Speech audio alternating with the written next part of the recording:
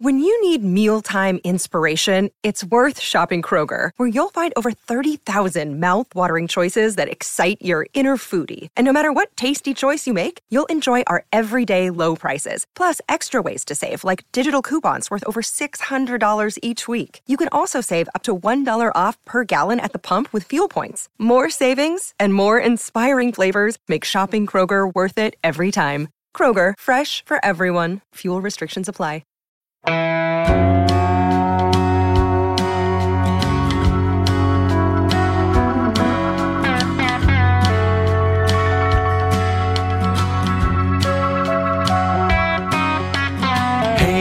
Hey, where you been? Buckeye Talk is about to begin. Hey, come on in.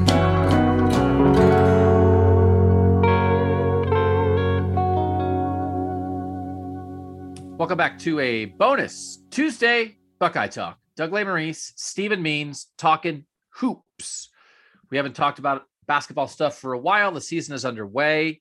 We wanted to do this without taking away from the football pods here in this stretch run. So normally don't have a Tuesday podcast. This is a special one for all you hoop heads out there. The Buckeyes 2-0 as we record this, Stephen.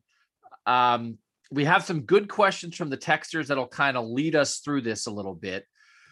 Ohio State, there's a game this Monday night against, as we're recording this Monday afternoon, it's going up Tuesday, 6:30 versus Bowling Green Monday night, then at Xavier on Thursday. So they're going to beat Bowling Green, right? They're not going to lose to Bowling Green and blow up this podcast.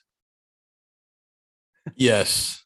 He says knowing that they just beat Akron by a buzzer beater a week ago.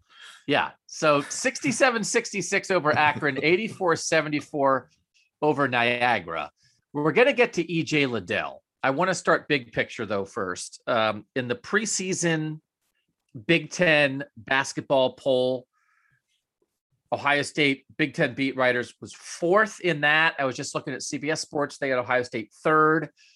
Stephen, is this a team that at least I'm going to give you like a chance to answer almost every question almost two different ways, because this is sort of like our season preview, but the season started. So we have a little bit of info.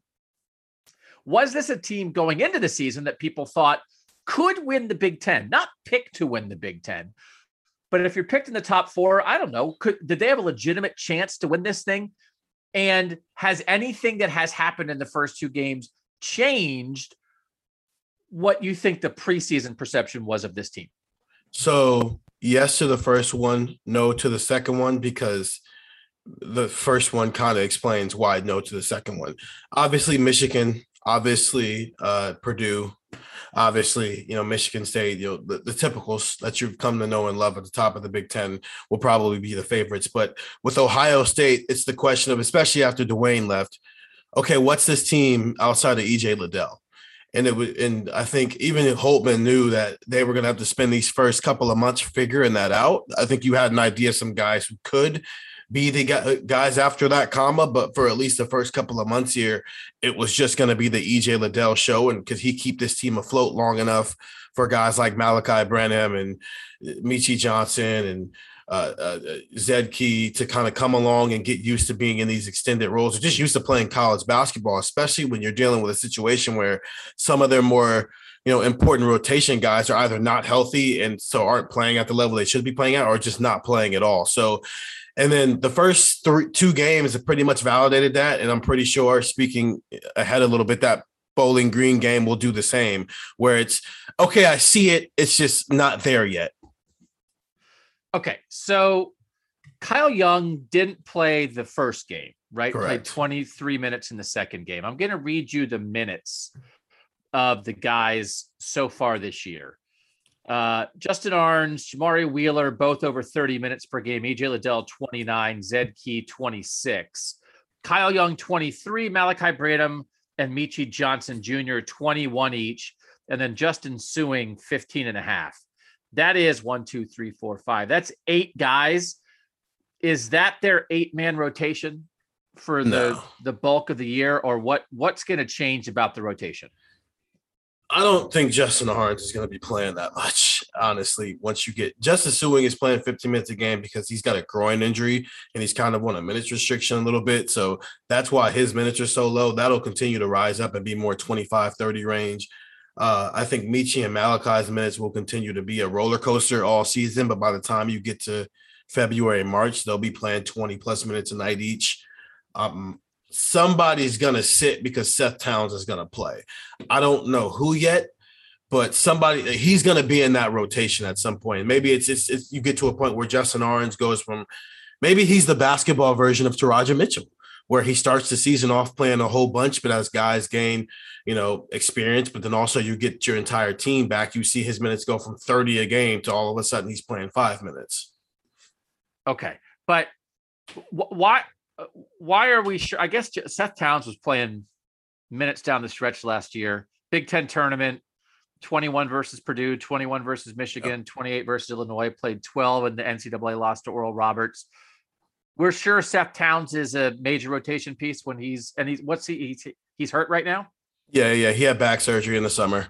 Nothing. He didn't re-injure anything. He was just going in there to clean up some stuff. He should be back mid-December, early January, sometime in that range. But yeah, he'll be, because he's a scoring threat for you.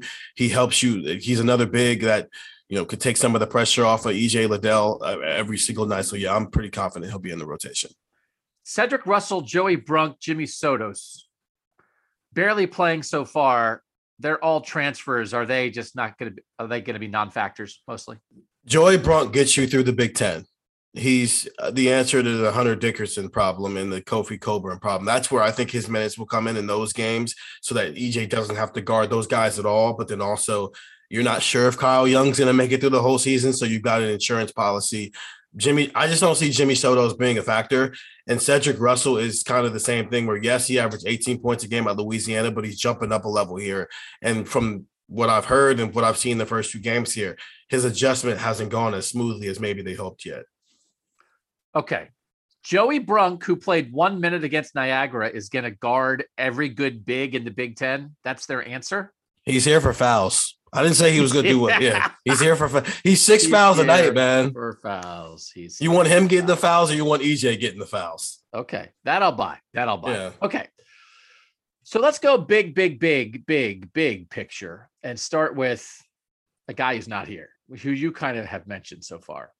From the 814, if Dwayne Washington was still on this team, would we be a contender? So Dwayne Washington and EJ Liddell both put their names in the mix after last season. And it was kind of like, okay, well, the guys do this now.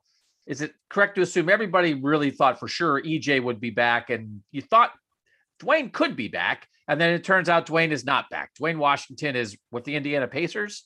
Is that correct? Yes. He's on that roster. Yep. How much of a blow was that to this team's chances to lose the guy who was clearly their number 2 offensive weapon a year ago? Not that it was a shock, maybe, but it wasn't a sure thing that they were going to lose him, right? Yeah, obviously, yeah. I guess I would have said 70% he's gone, 30% he's back. Just because with this situation, I don't know how much his draft stock is going to change in a year. I don't know if they'd be a contender. It kind of depends on what you think of Michi. If you think Michi is going to continue to get better, and then he could just fill that Dwayne role, or Malachi can just fill that role as a secondary scorer by the time games get important, then I think they're fine. I don't know if Dwayne helps you. I think where he helps you is just right now while those guys don't know what they're doing, and knowing that EJ doesn't have to go out there and get pretty much 30 points every single night for you to barely win a basketball game. He helps you more now than maybe he would have in February if you feel confident that those 2 young guys specifically are going to progress and develop the way that we think they are. Dwayne Washington has played in 2 of the Pacers' 14 games and has scored 5 points so far this year. I do think that's a really good point, that he actually may have been something of a roadblock for the offensive development of these young guys. And I think we saw, Dwayne Washington shot him out of games at times last year. He carried him at times and he shot him out of games at times. But I think if Dwayne Washington is your second best offensive player, there's a ceiling to you. And why ram your head into that ceiling again? And I don't know how he would have reacted to being the third or fourth offensive option by February. Yeah. So maybe it's better in some ways that he's gone, and it's going to lead to some clunkiness now as these young guys develop, because somebody has to score beyond EJ Liddell. And so far that is not happening. From the 5-1-2, can Malachi Branham, the true freshman, highly ranked dude, can he become the second scorer that is needed? A second scorer is needed. Is he the leading contender to be that, Stephen? Yes, I think he is. He's Travion Henderson of the basketball team. I'm gonna use a lot of football references to do this because I know that the people like football over basketball here. They're easing it. We saw it with Travion. You gave him 3 touches the first game, and then you gave him like 7 the next game, and then all of a sudden you got to the Tulsa game, and it's like, oh, we're here. Give Travion Henderson the ball. He's your guy for the next 3 years here. That's where Malachi is. It's basketball, so it's not going to be 3 games here, but it's going to be this slow. I'm going to give you a little bit more every single game, give you a little bit more every single game. And by the time we get to February, yeah, I'm pretty that kid's going to be pretty good here. It's telling that Akron game, even if it was closer than it should have been, EJ falls out, and the guy that they give the ball to is Malachi Branham. Now, the decision he made with it is impressive. Yes, you made the right decision by getting Zed Key the ball there, but the fact that they put the ball in his hands is pretty telling of what Holtman thinks of Malachi and where he should be by the time we get to February. But yes, he'll be their second best player. I would just like to make a note about, even if you think it was closer than it should have been, they won by a point on a basket with 0.3 seconds left. So yes, It was closer than it should have been. Akron's not even the team that's picked to win the MAC. So Yeah, that was not great. Malachi Branham, 3 for 9 for 7 points against Akron, 3 for 6 for 7 points against Niagara, played 24 minutes in the opener, 18 minutes against Niagara. What do you think February Branham looks like? Like if EJ Liddell's scoring about 20 to 22 when this offense is actually functioning as it should, that he's not doesn't have to score 30 every night.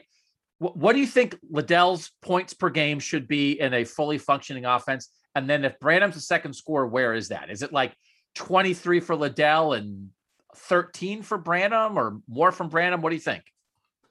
I would say anywhere from 20 to 24 for EJ.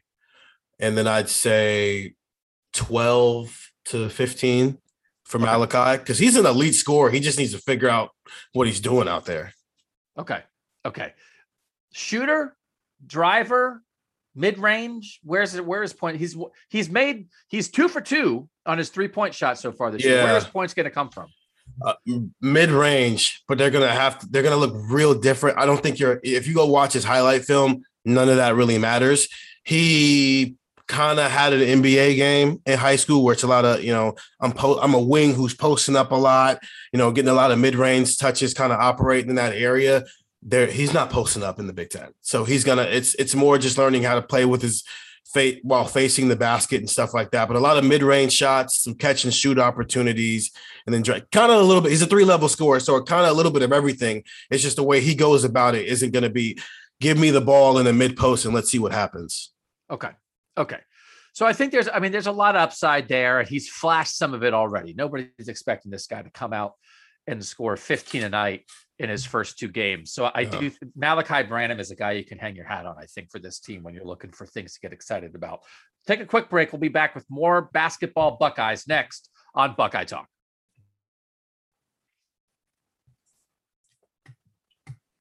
Doug Lesmerises back with basketball beat writer Stephen Means. This is that super busy time of the year for Stephen, where he's doing football and he's doing recruiting and he's doing basketball. And that's why he gets paid double time this time of the year. Double his salary every day, as I understand. Is that correct, Stephen?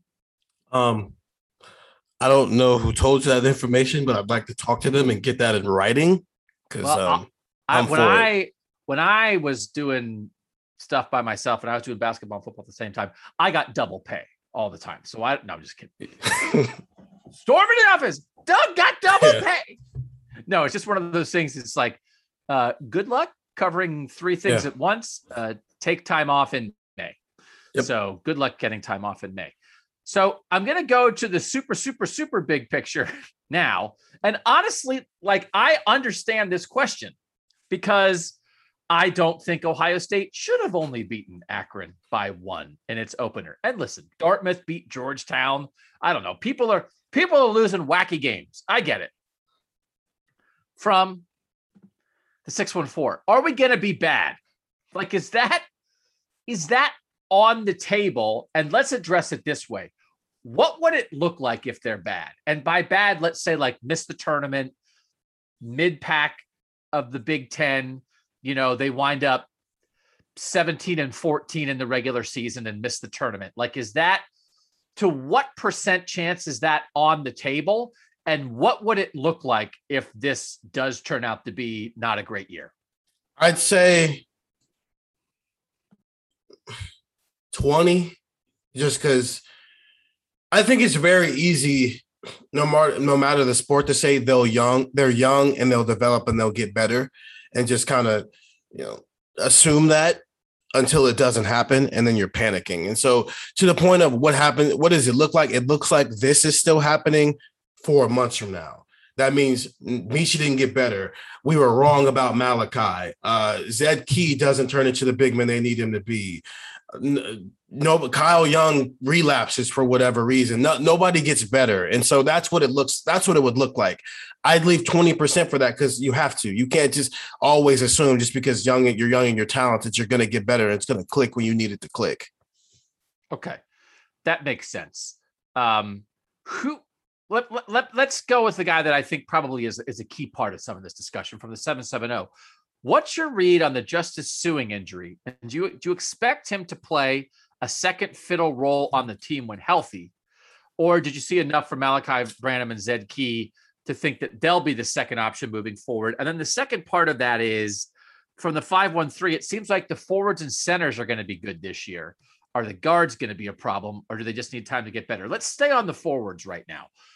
Justin Sueing, Malachi, Zed Key, EJ, right? Some of the front court stuff, Joey Brunk's fouls. What do you think of this front court, and where do you envision Justice Sueing getting to when he's all the way back from this groin injury? I like the depth and the idea of, let's just get this group through this regular season when we know you have a lot of guys who are routinely not healthy.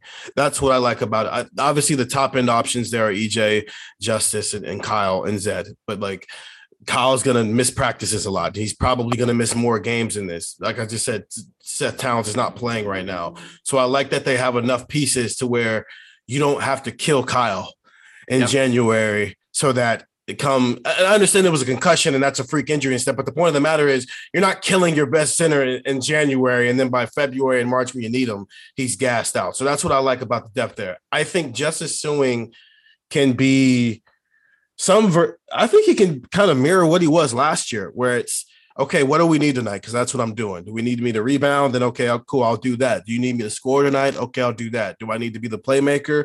Okay, cool, I'll do that tonight. He can just kind of be the jack of all trades, Swiss Army knife, which is what he was last year. And he can be that this year, which makes him the third option when it comes to scoring, which is fine as long as Malachi turns into what we think he's going to turn into.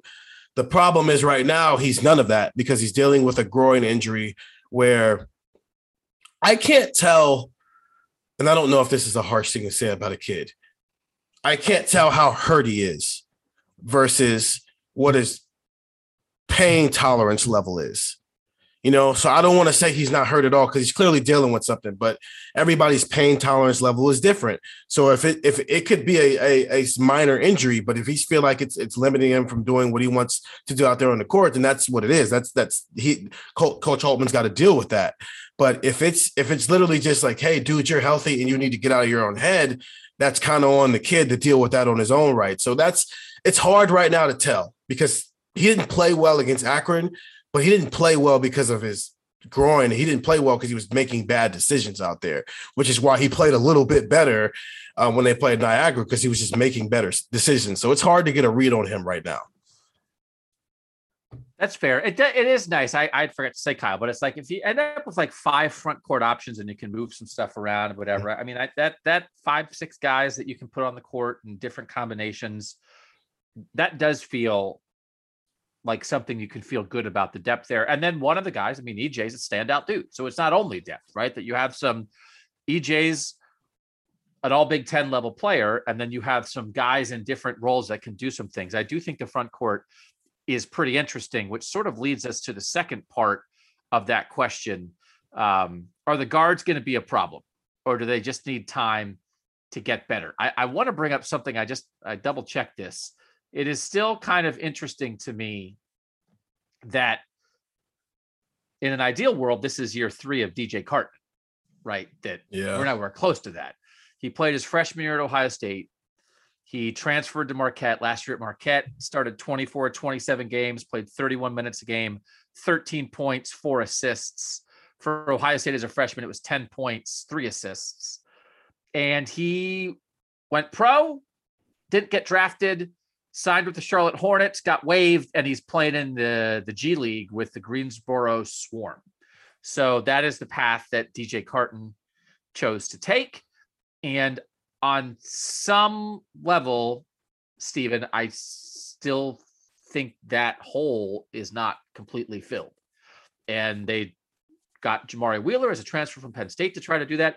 Michi showed up last year, a year early, to try to help do that. But like in the perfect world, right, it's sort of like DJ is in year 3 of running everything here after he kind of got to learn from CJ Walker for a couple of years. Now he's running it. Michi would be getting here this year, kind of learning from DJ, and all that got completely thrown out of whack.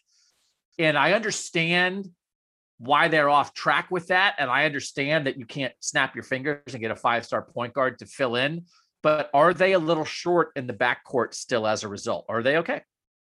No, they're short because you're starting from square one again with your DJ Carton. You know, it's when DJ was a freshman, he'd have those moments that make you go, ooh, that kid's pretty good. But then he'd also have some moments like, oh, yeah, he's 18. Yeah, he's going to have to calm down. That's where Michi is again, because he's not the same level of athlete that DJ is, but somehow he's still able to have some of the same explosiveness. Garrett Wilson is, where Garrett's like 6'1", but he plays like he's 6'3".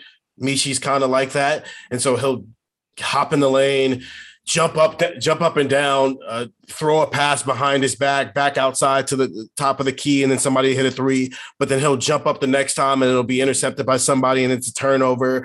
He'll dribble into the lane in the 4 people and somehow find a way to get a layup off. And then another time he's getting the shot blocked. That's just, we're back at square one with that type of player where you have to deal with some of that.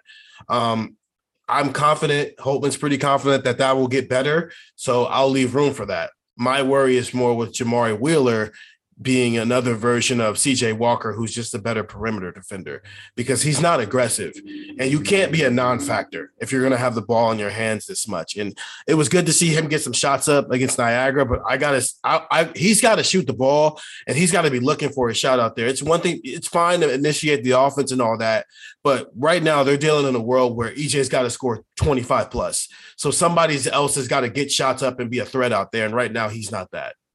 But that's what he's been his whole career. He's being himself, right? I mean, at Penn State, his 4 years at Penn State, he averaged, this was his number of shots per game, 2.3, 3.4, 3.1, and 5.9. So, that's not much. He averaged 2 points, 3.6, 3.8, 6.8 last year at Penn State. He's averaging 3 shots a game and 5.5 points for Ohio State in 2 games. Mm-hmm. This is what he is. Like, unless you thought Jamari Wheeler was going to come here and score double digits, he's never done it in his whole life at a worse program. There was opportunities to score more at Penn State. He's not blocked by NBA guys at Penn State. So they brought him here, and he is who he is. And what he is a defensive guard who doesn't score on a team that right now needs scorers. So there's not going to be some kind of magic transformation, right? I mean, this isn't on Jamari Wheeler. If Chris Holtmann thought this was going to be any different, that's on Chris Holtmann. Jamari Wheeler is an established college basketball player who scores 5 points a game. Yeah, it's very much highlighted right now because of what's missing. Maybe, and I'm complaining about it right now, and then maybe in January we'll get to a spot where it doesn't matter because once again, Malachi and Michi are the answers. But right now, it's like every little thing that maybe isn't a problem is a problem until somebody other than EJ shows us they can score. Yeah. We'll talk about EJ soon. I do want to run through kind of one more thing that's based off this Cedric Russell question from a texter from the 419. Is Cedric Russell ever going to contribute? He looked like a high school defender and lost offensively in some of the early games. The transfer portal for this Ohio State basketball team. We understand that this is the world. I get it. So let's double check. EJ Liddell, recruit. Zed Key, recruit. Malachi Brandon, recruit. Justin Orange, recruit. Justin Suing, transfer from what? Cal? Cal. Good transfer. Okay. Yeah. Good transfer. Jamari Wheeler, transfer from Penn State. Okay transfer. Puzzle piece transfer. That's good. Michi, recruit. Kyle Young, recruit. And then Eugene Brown is another recruit who hasn't really done anything. And then Joey Brunk, Jimmy Sotos, and Cedric Russell. Again, I get it. When you get a transfer, you make a big graphic. And I'm not saying that the basketball team should be like, oh, we got a transfer, but he's never going to play. You don't say that in the announcement. I get it. But they got a bunch of transfers who are never going to play. And so, I hope everybody was realistic about this. Jimmy Sotos, Cedric Russell, and Joey Brunk is like, it's not how you build a good Big Ten teams. I get it. If you're desperate or whatever, Luther Muhammad left, some other guys left.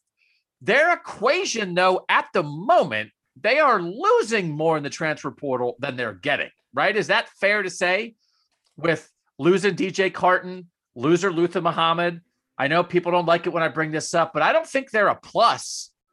Seth Towns is a transfer too, who hasn't played yet. But again, I mean, Seth Towns is not a program changer. I think are they not a minus in the portal in the last couple years in totality? Yes, especially in the backcourt, where Holtman is supposed to be, super. That's his position. He's a backcourt player. The problem is they keep getting guys who, like Jimmy Sotos wasn't a scorer at Bucknell. So, like, why are you thinking he's going to be able to do that here? He wasn't really an impact player at Bucknell. The Cedric Russell one is like a big swing. It's kind of like when Seth Curry went from Liberty to Duke. You're thinking, okay, maybe you got something here. Except Cedric Russell isn't that big. He's listed at 6'3", 185 pounds, but like seeing him in person, he's more like 6'1", 160 pounds. So like physically, he doesn't look like he can hold up out there, which takes away from his game. And this idea that he was supposed to be new Dwayne. Dwayne is a bigger dude. Like he looked like he could carry himself out there, even if he wasn't always making the smartest decisions. You take away the size, the skill, and just the overall talent ability, and you have the same decision making. You get Cedric Russell, who might not have any impact for this team this year. Luther Muhammad and Alonzo Gaffney, two former Ohio State guys who left, both playing at Arizona State this year. Arizona State's 1-1. They're both primary guys in the rotation. Muhammad's playing 30 minutes a game, scoring 10.5 points. Gaffney's playing 23 minutes a game, scoring 10.5 points. So you're a minus in the portal. And I feel like they should be a plus. I don't know. Like we can't talk about how the portal has changed and whatever. And hey, you have to take this into account. You have to get used to it. Okay, we're used to it. But I think you should be a plus. And the fact that at the moment, they have 3 roster spots on transfers who, like, I don't know what they're going to do. Like, I'd rather take a shot at some underrated 3-star recruit that you're going to develop and try to turn into something that I don't know why. Again, I guess if a guy leaves, you've got to plug the hole, but I feel like they are more in plug hole mode with transfers than they are.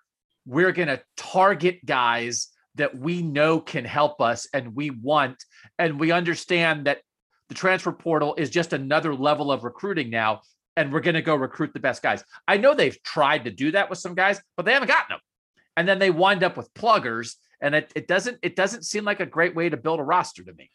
This is the one year where the plugger is fine because you're assuming Malachi and Michi is your real starting backcourt. So you'll live with it. You got guys who are holdovers, but don't get in the way of those two who are the most important while you got depth. But most of the years, CJ Walker was a quality player here. I'm not going to take that away from him. Yep. But I don't think he was the best option they could have gotten. I mean, he came from Florida State, quality program, but I think you could have done better there. Luther Muhammad was a 2-year starter here. How did you lose that? That's like those are where the problems come in. Is any other year you're getting the Jamari Wheeler, the CJ Walker of the world, and you're not getting enough Justice Sueings who actually can come in here and be starters from day one and actually have an impact. Yeah, I don't love it. So let's take a last break, and we'll come back with two things that we want to talk about that are upsides for this team. One is their best player. One is the recruiting class that just signed. We'll do that next on Buckeye Talk. All right, we'll save EJ Liddell for last. Steven, they just signed a 5-man class, lots of highly rated dudes. Where did that class rank? And when you're bringing in a 5-man class like that, does it make this year a bit of a transition year? I don't know. That's a heavy load. We're talking about they have some guys who are filling gaps on this roster right now. EJ Liddell is a star, so you don't want to punt a last great year from him. But do you think they will be better next year and the year after than they are right now? Or is EJ so good and you're not exactly sure that you're going to have a guy as good as EJ in the next year or two, that old EJ and young Malachi, this is actually a go year. This is actually a peak year for them. Tell us a little bit about the class, where it ranked, who the guys are, and then how it fits into the bigger picture of what it says about this year. Yeah. 7th in the nation, which is the highest any Holtman class has ever finished since he's been here. 2nd in the Big Ten. It was 0.2 points behind Michigan, but Michigan's class, average star rating theirs was 97.28 in comparison to 94.25 for Ohio State. So obviously Michigan still wins with the quality of class there. But 5 guys, 4 of them were in the top 100. That's Bruce Thornton, the point guard, the number 41 player, number 6 point guard. Felix Okpora, number 50 player, the number 11 center. Roddy Gale Jr., number 63 player, the number 62 guard.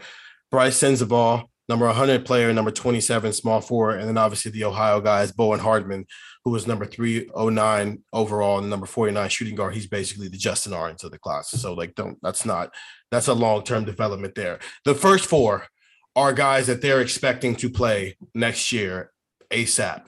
And I don't want to call this season a transition year. I think what they did as far as roster building allowed them to get a recruiting class like this, because they sold those 4 guys on, hey, we have 9 seniors, which means we've got rotational spots galore next season. Come take them. That's all this roster did. It's not a transition year, because Malachi should be really good by the end of the year. And I don't know if EJ Liddell is going to come back next year. And you can't waste that. This guy, he's clearly a Big Ten Player of the Year candidate. I don't know if he's going to continue to do this and end up being a National Player of the Year candidate or not, but you can't waste that. This is the best player Holtman's had here, and you can't waste that. So it's not a transitional year. It's just EJ, keep being awesome. Malachi and Michi, please be what we think you are, and let's go try to see if we can win. But that is so. Yeah, it's not that you should win now, but it's just that with 9 seniors, you are going to be a different team next year, and then next year might be what, Malachi, Michi, and the new guys. Yeah, to some degree. Yeah. Okay, so that's good, but you also have a chance to win right now with what you have. I guess Zed will probably be back too. So like Malachi, Michi, Zed, and the new guys. I would assume Bruce, Michi, Malachi, and Zed are starters for sure. And then either Bryce Sensabaugh, Eugene Brown, or Roddy Gale will be in the starting lineup. And then Felix is your second string center, who's like a really good shot blocker, but needs to put some weight on. That is pretty crazy to have that many seniors on a roster, though. Okay, so what is EJ? How dominant should he be? He wasn't like the consensus preseason player of the year in the Big Ten, right? Because that was Coburn from Illinois, but EJ is one of the 5 best players in the league? Yeah, pretty much, no doubt about it. Purdue's guy, Michigan's Hunter Dickerson. Yeah, he was a first team All Big Ten preseason guy. Can he control a game against like a top 10 foe? Like, can you feed EJ Liddell in a Sweet 16 game and have him go for 30 and have him carry you? Yeah. I think what we need to remember is Yeah, they got upset by Oral Roberts, but EJ had like 21, 15, and like 5. And that he was really awesome in that game. He just didn't make some key free throws down the stretch because he was tired and he was out of shape. And he admitted that. We talked to him in the preseason. So if he's in better shape this year and he's not about to shoot 56% all season. That's just not, that's an unrealistic expectation to have for a guy like that, the way he scores. And he might be around 35% from the 3-point range. But I do think he is, if everybody comes along, he's capable of dragging this team to the Sweet 16, barring good matchups. Okay. Has his game changed much? Like, what is it, just more of the same from last year? Or what have you noticed in the first 2 games that's different? He's definitely a lot more of a wing player than he was when he first got here. He was basically, if I'm not in the paint, I'm not scoring when he first got here, which is because, I mean, in high school, he didn't have to leave the paint. He's just that much better than everybody else. His favorite player is Paul Millsap, which is basically an undersized power forward who can do some small forward stuff. And that's what he is now. He is more of a 3-level scorer. Yes, he still likes to get into the paint, but he's got a pull-up game. He can knock down, catch and shoot threes. He can do some stuff off the dribble as well. He can, coast to coast with it. He's a lot more of a complete scorer than he was even 6 months ago. And some of that is just development. Some of that's just being in better shape. Okay. But he is, I'm just like perusing some super early mock drafts and that kind of thing. This is not a guy who is really showing up in like first round mock drafts. He's more like Keita. Yeah, prototypical. I'm awesome in college, while it might take a little while for me to stick in the NBA. That type of player. I mean, like the kind of player that Ohio State has won with. Yes, bingo. I mean, Jared Sullinger was that. Like, I mean, Jared Sullinger was a first round pick, and if he had gone pro as a freshman, he would have been probably a top 10 or 12 pick. Yeah, going in the 20s. But I mean, they've won a lot of games with David Lighty and John Diebler and William Buford and Aaron Kraft and players like that. Obviously, different types of players in EJ Liddell who are like excellent Big Ten players who just never played a minute in the NBA. And so that's not really what it's about. But he's a high level guy, but at some point he can't do it all by himself. And so far it's felt like he's trying to do it all by himself, which is why they beat Akron by a point. And even the Niagara game, but they won by 10, but it was a little close for a while, wasn't it? Yeah. That was a game. Yeah. Niagara is not good either. Okay. So we have a good feel for the talent coming in next year. We know that this is sort of an end of this group of players. Kyle Young's been here forever. EJ Liddell's been a super important guy. Justin Arns, a lot of these guys who are going to be headed out of here after this year. Where's the program? Is it in good shape?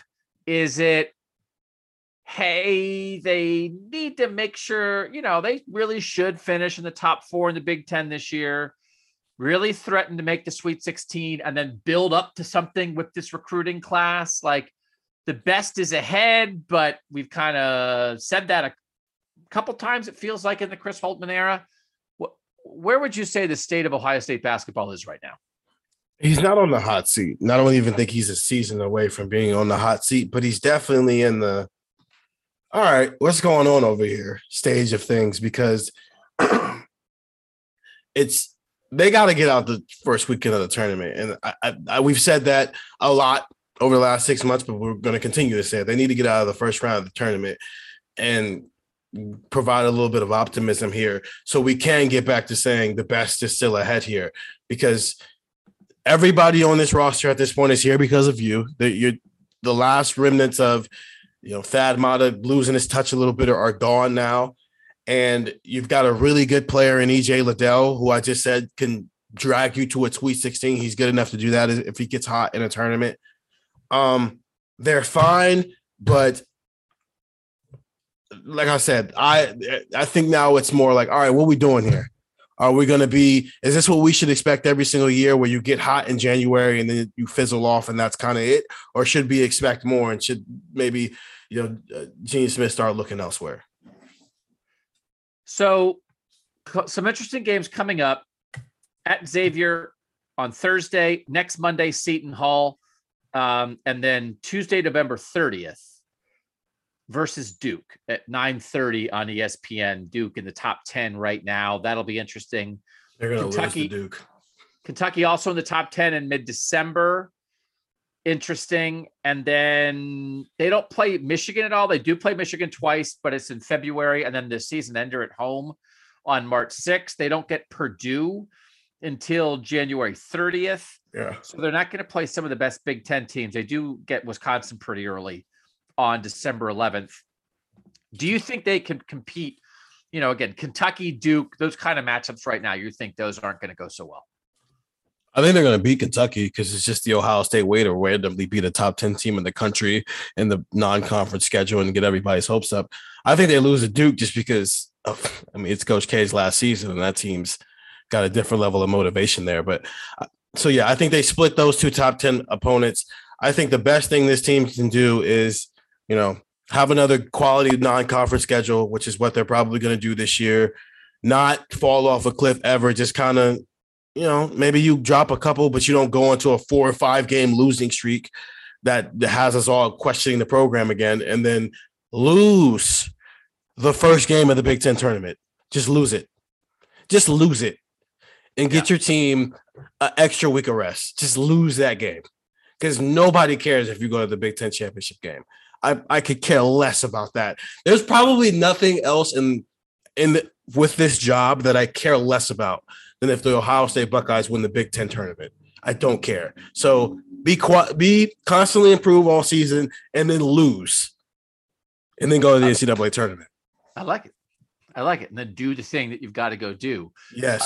Also of note for people, if they want to write this down, Archie Miller has a podcast now. Archie Miller and Sean Miller, Fired Brothers. I don't think that's the name of the podcast, but again, it's like whenever it's like, Holtman, whatever, it's like, remember Archie Miller who got fired, who everybody in Columbus wanted as the head coach of the Buckeyes, and they got Chris Holtman instead. He's got to do something, right? I mean, like it's sometime the future has to be now at some point. I am curious. I don't mean to always compare it to the Thad era, but like that's what I covered. So that's my reference point. But Thad Matta in year 2 had a very veteran team with Terrence Stiles and Jaquel Foster and guys like that who won the Big Ten and got to the NCAA tournament, played really well. And then it was all a prelude to Conley and Oden and Daquan Cook and David Letty showing up. And not that next year's recruiting class is Greg Oden and Mike Conley, but that if you can show, listen, is this a perfect team? No. Is it a little bit of a jerry-rigged roster? Yeah. But we have some good players. We have a core guy at the middle of it. We have some interesting guys around it. Let's max that out. We understand there's probably a ceiling on this team. Yes, a second scorer come along, but this is probably not a national championship contender. But let's see them max this out, whatever that is. Top 4 in the Big Ten, win a couple good games. Maybe win a good game in the tournament. And then next year, here comes this talent influx that they've been building up to. And next year, you have Malachi, you have Michi, you have Zed, you have all these young guys, and then it's go time. And then at some point, right, Steven, like that group, you add Malachi and Michi to that group should maybe make a run at a Final Four. Right? That's what we're talking about here. Because again, that's the actual standard. 4th in the Big Ten, can you get to the Sweet 16 is actually not the ceiling. That's what you should be doing most of the time. So to me, let's make that this year. Top 4 in the Big Ten, make the Sweet 16. And then let's see them springboard to something more. But at this point, like that would be an accomplishment in itself. So that's my what I'm looking for. This season, top 4 in the Big Ten, make the Sweet 16, and then show me the talent influx equates to something. And let's talk about Ohio State as a Final Four team sometime in the next 2 seasons after this. Is that fair? Yeah, that's basketball in its essence, but especially here. Every year should be a building block on the past year. And yeah, there's going to come a point where you got to press the reset button a little bit, but this isn't Duke where you're pressing that reset button every year because you're getting a new crop of 5 stars every season. You can build a legit thing here every other, and then every 4 years it just resets itself. The problem is right now they haven't been able to build the building blocks because you think they're going and then it stops. And so now you've got to ramp all that back up. Can we finally see a point where, all right, you lost in the Sweet 16. Maybe you could have got to the Elite Eight, but you flamed out, and that's what it is. But now we know, even with EJ leaving, what this recruiting class is, what Malachi is, they can build on each other. And then you can build on it the next year and then build on it the next year because these guys are going to stick around for a little bit. Because that's the good thing about this recruiting class. It's a top 10 recruiting class that isn't necessarily filled with bona fide one-and-done stars on it. So you can develop a little bit with these guys. So that's I know people think I'm hard on Chris Holtmann sometimes. That's my new standard. In year 7, I want Chris Holtmann to make the Final Four. Is that okay? Is that enough time? He's now in year 5, finished tied for second in the Big Ten in year 1, tied for 8th in year 2, tied for 5th in year 3, 5th last year. We know that they had a pretty decent team. They felt decent about by the end of the year in year 3 when the tournament was wiped out by the pandemic. But they've never gone to the Sweet 16. And I'm not even making them with the new freshmen, the new recruiting class. They don't have to do it as freshmen. The recruiting class that just signed when they're sophomores, so not this year, not next year, but the year after that, year 7, hang a banner, Final Four. That's my threshold. All right, make sure you guys are reading Steven at cleveland.com/Buckeye Talk. Reading Steven about basketball. He's also writing about recruiting. He's also writing about football. He's working every minute of every day. We certainly mix in that basketball whenever we can. Of course, we focus on football. And as long as football's going on, that's going to be the focus. But then, it gets fun, man. It's nice to sprinkle in the basketball now with us so that you're ready to roll in January, February, March when it gets real, when football's done. So I think EJ Liddell as a centerpiece and Malachi Branham as a young guy on the rise. Those are two guys that are fun. And part of it is that, Stephen, that you want to, there's a standard for Ohio State basketball to be a good team. But I also think it's more fun when they're fun while they're good, right? This should not only be a bunch of grinders. It's Ohio State, right? This is not Creighton or whatever. This is real basketball here. So it's like EJ Liddell. You watch EJ Liddell, he'll show you some stuff. He's got a lot of ways to score. Watch EJ Liddell, and then Malachi Branham's a top 50 national talent who has a 3-level game, as Steven said. Watch this guy develop. And again, he should be in the sweet spot, Steven, for Ohio State, where he's a really good young player that you can rely on in year 1, but he is not an out the door in year 1 guy. This is a 2, maybe 3-year guy, right? And I'm all in favor of that. I get it. Chris Holtmann does not have to bring in every future top 10 NBA draft pick who's going to be here for a year. I get it. That didn't even really do that, because even with D'Angelo Russell, that wasn't the plan. He just was awesome and was like, oh, I can't stay. There's millions of dollars on the line. There's a lot to be made, like Evan Turner, the Evan Turner path, like 3 years Evan Turner, where you play a lot as a freshman, but you're kind of learning on the fly, man. And then like year 2, you're pretty good. And year 3, you're the national player of the year. That's a really productive path. That's a too high of a bar. But if Malachi Branham is on some kind of 3-year plan, where in year 3, he's the leader of a team that has a lot of really good second-year guys, and he's setting himself up for a good pro future while helping lead this team to a Final Four, write it down. Where's a pen? Write it down that Ohio State should go to the Final Four. It's going to be interesting because that will also be right. So this is 2023 is going to have Final Four and super team. It'll be the greatest team in college football history and a Final Four basketball team. Steven, you're not going to be able to sleep. Get your sleep now, because in the fall of 2023, Ohio State's going to be lit.